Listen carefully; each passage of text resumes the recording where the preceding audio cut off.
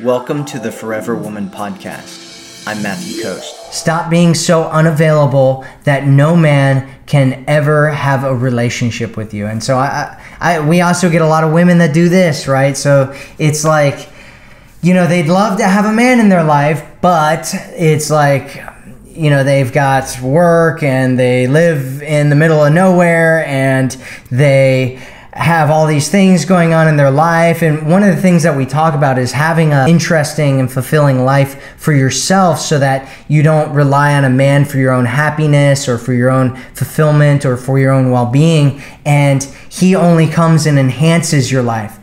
And a lot of women kind of take that to the extreme and they end up having this situation where they have no room for a man to be there, right? They work all the time and then they're out all the time and they don't have space for a guy to show up and be in their life, and they push guys away because they become more comfortable like that. And if you ever want to be in a relationship, you have to create space for a man to be there. Otherwise, it's very unlikely that you'll end up in a relationship.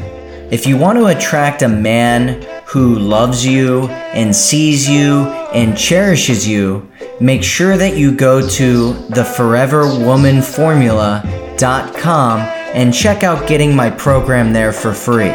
Again, that's theforeverwomanformula.com.